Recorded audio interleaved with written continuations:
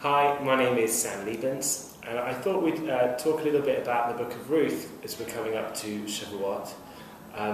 Something surprising about the book of Ruth, given that it's the canonical instance of somebody converting to Judaism. Her statement to Naomi, her mother-in-law, when she wants to convert, mentions God relatively late on in the story. She says, wherever you go, I'll go, wherever you stay, I'll stay, your people will be my people. Oh, almost as an afterthought, and your God will be my God. And you might have thought that, if she's going to be the example for all converts in the future, that God would come first. Why did you come to Judaism? Well, I believe in God. And bizarrely, the rabbis seem to make this worse in their rereading of the verses. So, for instance, in Ruth Rabbah, the Midrash on the book of Ruth, they imagine this conversation unfolding between Ruth and Naomi, in which Ruth convinces Naomi she wants to convert, and Naomi says, okay, let me just explain to you some of the laws of Judaism. Quite humorously, the first one she says to her is, it's not the way of Jewish girls to go to the theatre and the circus. I don't know where they get this from, but okay. And Ruth's answer is, well, wherever you go, I'll go. And then Naomi says, and it's not the way of Jewish people to stay in a house where there's no mezuzah. And she says, oh, don't worry, wherever you stay, I'll stay. So what you have here is Ruth being told about commandments, and her saying, yeah, I'll keep them, but I'll keep them because I'm just following you. She doesn't say, oh yeah, I've looked into the laws about theatres and circuses, and it makes a lot of sense, and I just don't think it's appropriate for me to go. She says, no, I'm not going to go to them because I'm going to go wherever you go. And she didn't say, oh, I looked into the laws of mezuzah, and I really understand what mezuzah is about, and that makes a lot of sense to me, and I don't want to stay in a house where there's no mezuzah. No, she says, look, wherever you stay, I'll stay. So if you stay where there's a mezuzah, then I'll be staying where there's a mezuzah. Don't worry about it. And then the Midrash explains what Ruth was saying when she says, your people are my people. It's very nice. It says that regards to the punishments and the warnings. And she's saying, look, I'm going to be with your people through good times and bad times. I'm really tied into the destiny of your people. But what does your Lord is my God mean? Elokech, Elokai, what does that mean? Says Rabbah, says the Midrash, it just means, oh, and that's all the other mitzvahs.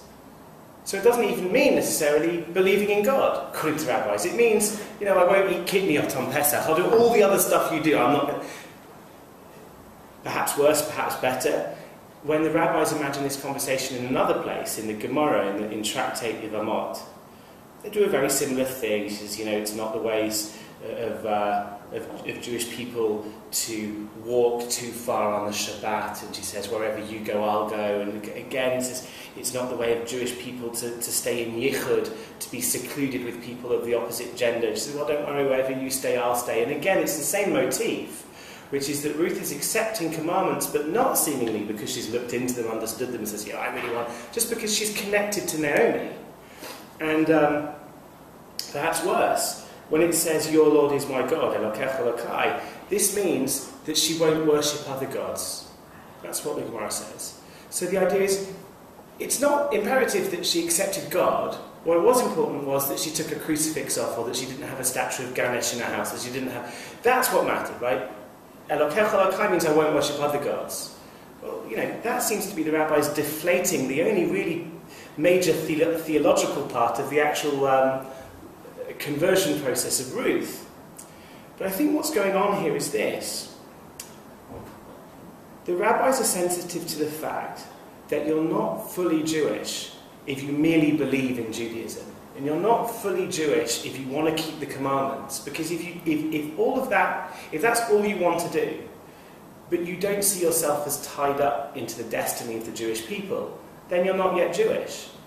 And more than that, they're saying that if being tied up to the destiny of the Jewish people is what comes first, then you're on stable ground. Because if you really see yourself as tied up to the destiny of the Jewish people, then you're going to end up staying in places where there are mezuzahs, and you're going to end up not going to the theatres and the circuses if that's not appropriate, and you're going to end up not worshipping other gods, and you'll end up religious. And this is interesting because this is echoed Ruth says to Naomi, please don't let me leave you, right? Don't let me leave you, she says. And the only other really big conversion thing in the Bible is when Moses is trying to convince his father-in-law in the book of Numbers, seemingly, to convert. And he says, please don't leave us. Please don't abandon us. And he uses this very same verb, la'azov. Please don't abandon us.